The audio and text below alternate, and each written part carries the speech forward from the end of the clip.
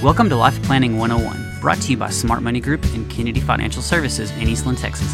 Tune in every week as we share important information to help you and your family live life on purpose.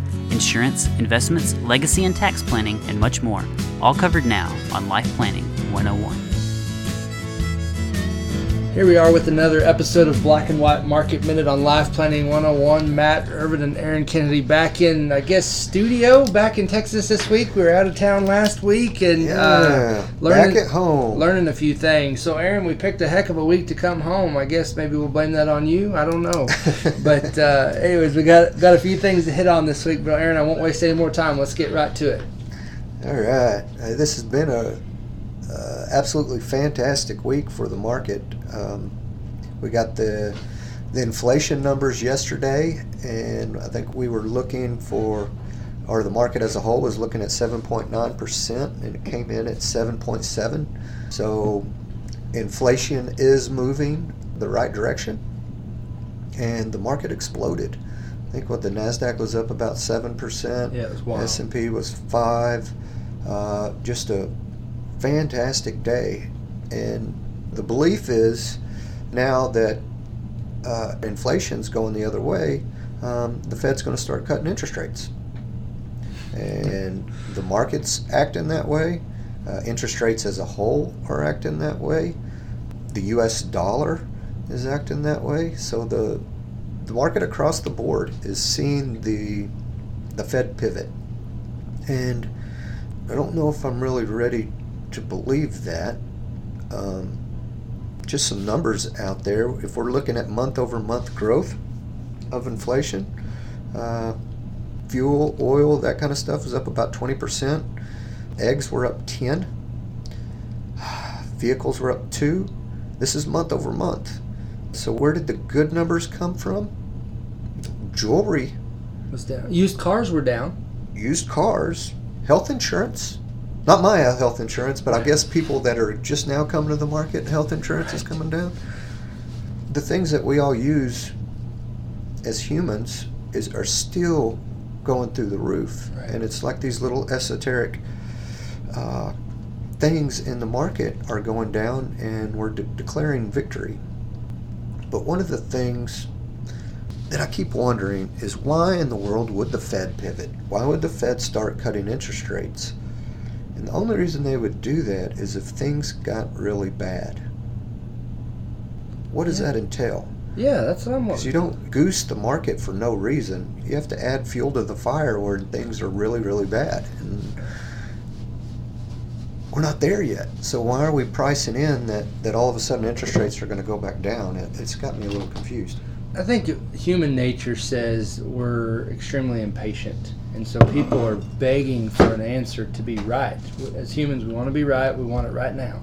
Yes. So the two things. So all that speculation now, they're not lifting the hood like you did and get to the facts of what really dropped month over month. And it really was, from the sounds of it, not as much material facts. No. It was not the stuff we're using. No, not at all.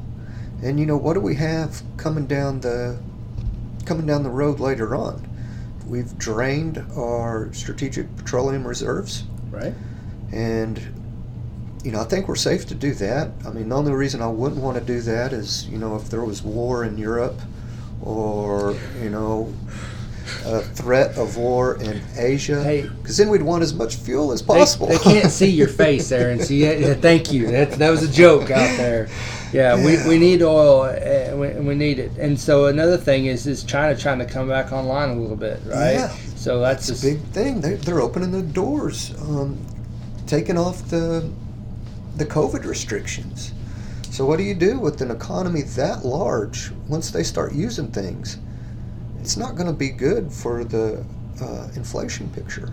Well, it goes back to, when we first started doing this, we talked a lot about islands and seashells and coconuts and that kind of thing. And it's like, just because China comes back online doesn't mean, poof, there's more coconuts and seashells to trade amongst each other. No. This thing takes time to develop, years, in fact. Yes. But that's exactly right. Getting things back online is going to take some time and a lot of money. But while we're waiting to do that, those people are going to be going to the restaurants for the first time in months or years, going and doing elective surgeries, going back to work. There's a lot of spending and a lot of items that need to be supplied to them. And prices are already up quite a bit. And so now it just brings one more superpower country to be competing for those supplies. Well, and when you say, you touched on it a little bit earlier, but we talked about the weakness of the dollar that happened this week. And so that makes those things that are available, as few as they are, that much more affordable to everybody but us. Yes. Yeah, if they're buying our oil that's coming down a little bit, we're still extremely high. The rest of the world uses the dollar a lot more than anybody could imagine. I mean, we're the world's currency for a reason. And being this high, anybody, if you're in Japan and you're having to sell your yen to buy dollars, it's brutally painful. Europe's the same way. United Kingdom, they're all getting hurt taking their currency and buying dollars. And you think about even the smaller countries, emerging markets, a lot of their debt is in U.S. dollars because nobody had loaned money to. So we did. Yeah, Great. So we did in U.S. dollars, and now that debt just exploded by another 30% because of the strength of the dollar. It's problematic across the globe. Right. So, anyways, if the Fed's pivoting, the dollar's dropping, the market as a whole is believing this story that interest rates are coming down. Right. We've yet to see it. Yeah, we need to see some more material facts. We've got to wait to hear it from Jay Powell and have a stronger consensus. So there were some Fed presidents that spoke yesterday, and it was a little bit of a mixed bag. But again, we hadn't had the official statement out. No official statements. The thing to remember, I was talking a little bit about this last night. Market's always looking at tomorrow. We're trying to price in what the future is going to do. So even if we're in the very deepest of a recession, the market can turn and start going upwards because we can see a light at the end of the tunnel.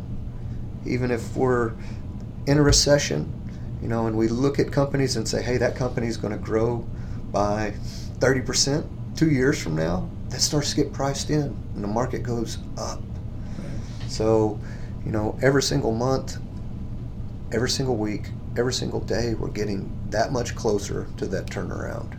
And maybe it was yesterday. Maybe it wasn't. Maybe it wasn't.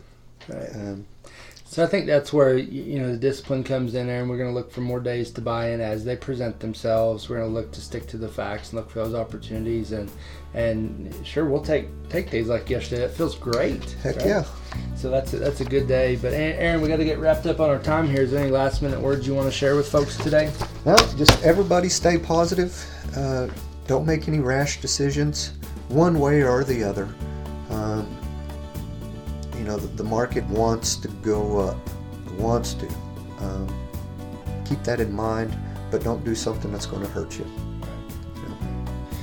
Well, appreciate everybody's time today and joining our podcast right here, Black and White Market Minute on Life Planning 101. Thank you for joining us for Life Planning 101, brought to you by Smart Money Group and Kennedy Financial Services. If you have questions, you can email them to lifeplanning@kennedy-financial.com. Be sure to tune in next week for more Life Planning 101.